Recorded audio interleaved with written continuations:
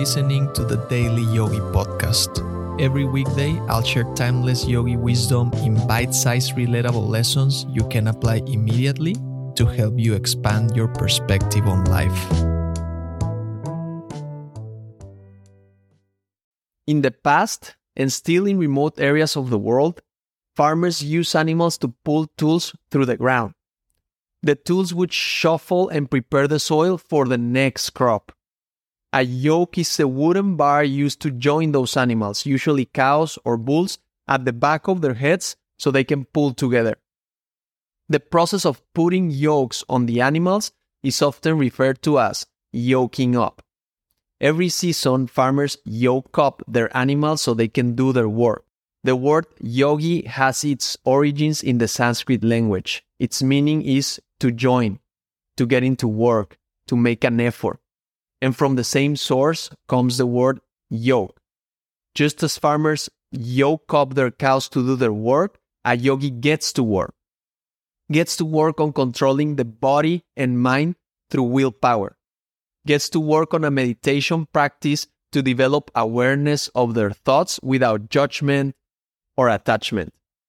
Gets to work on proper breathing techniques to increase vitality and avoid disease. Gets to work on regulating emotions by developing mental clarity. Gets to work on cultivating gratitude and contentment with life. Gets to work on understanding themselves and life better through self-study, reflection, and contemplation.